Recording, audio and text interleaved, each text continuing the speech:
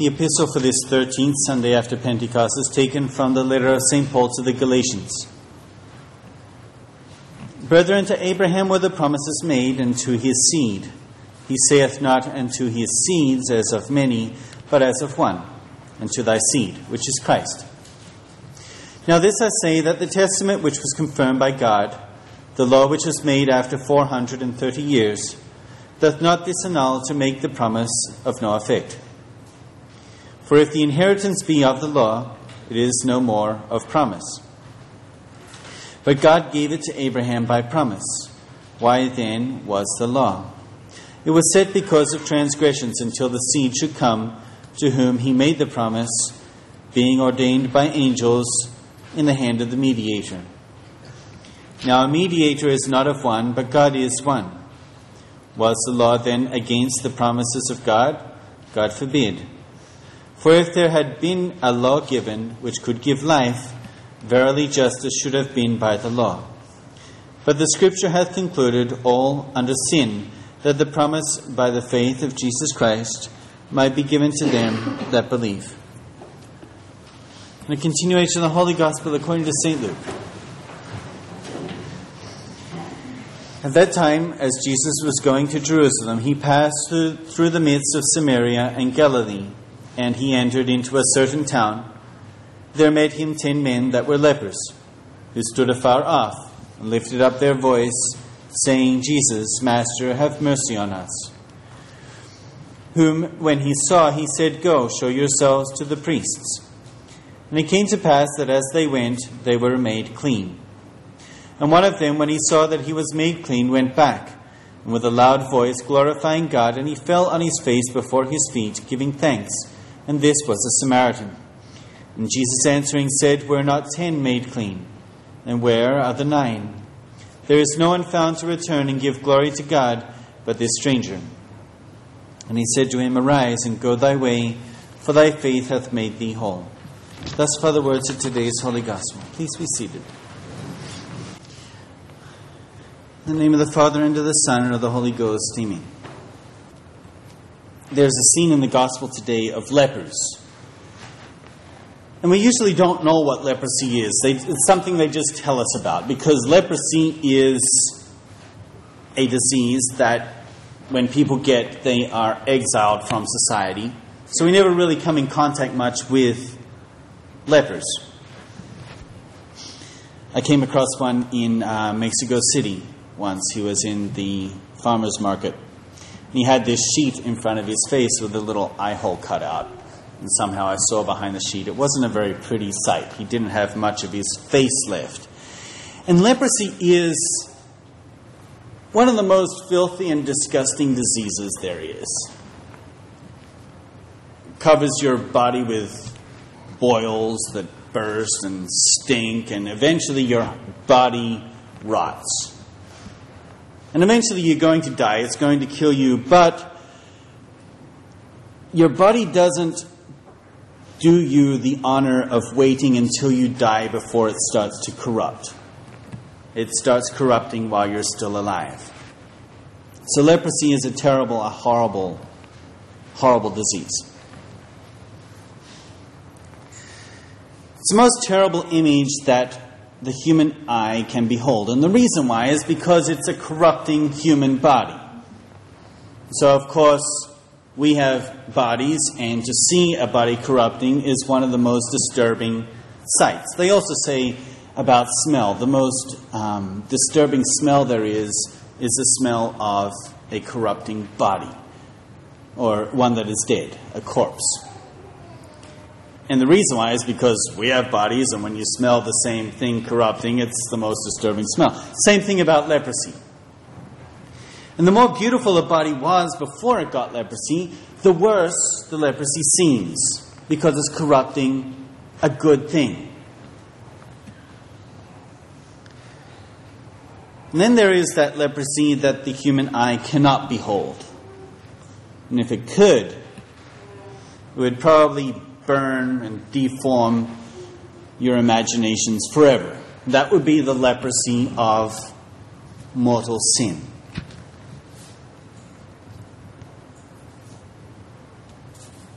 Physical leprosy deforms a body.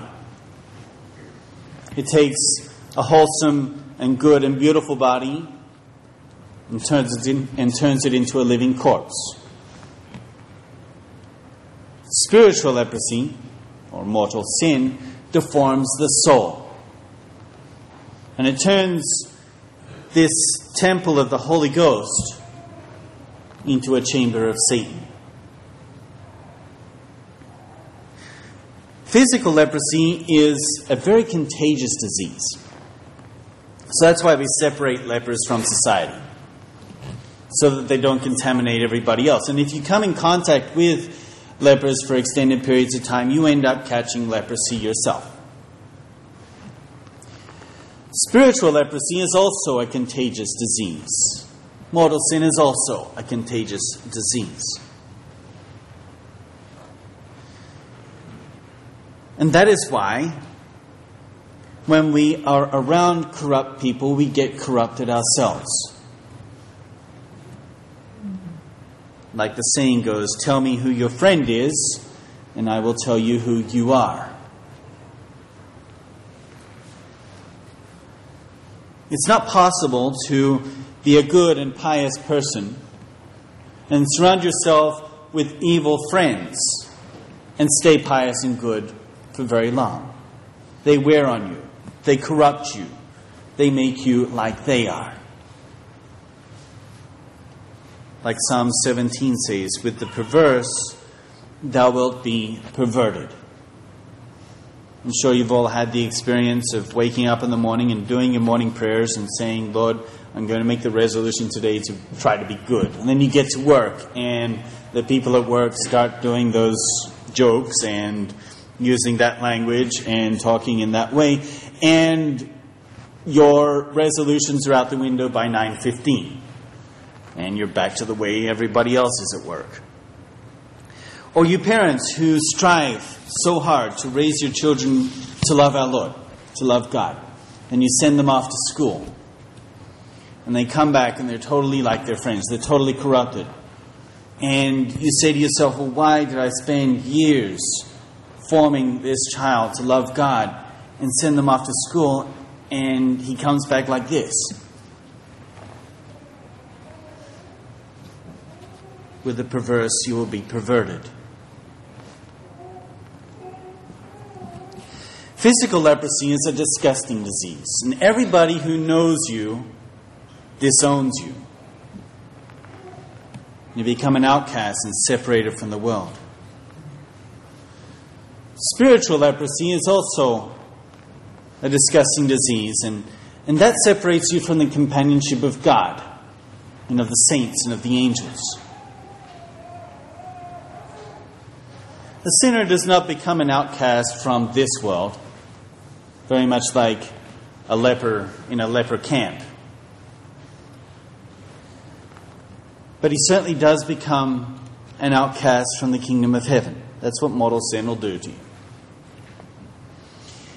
He makes God his enemy by killing the life of God in his soul. And he casts away the saints and the angels, and he circles himself with the demons who make a whirlpool of him and drag him into hell, tempting him with this and tempting him that, every side.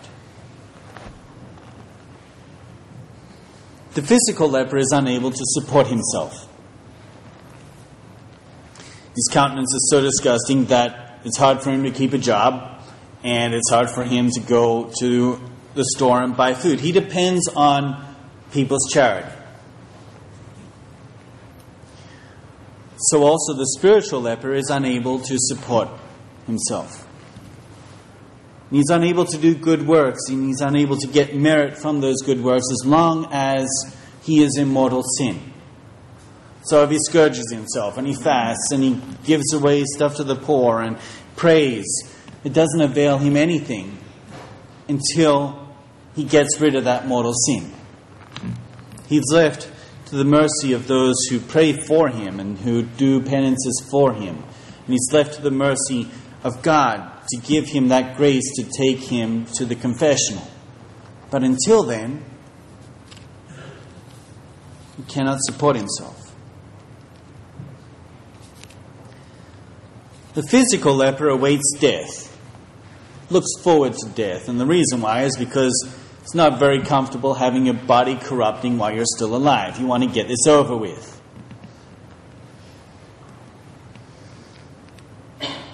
The spiritual leper is held to life by the string of his mortal body.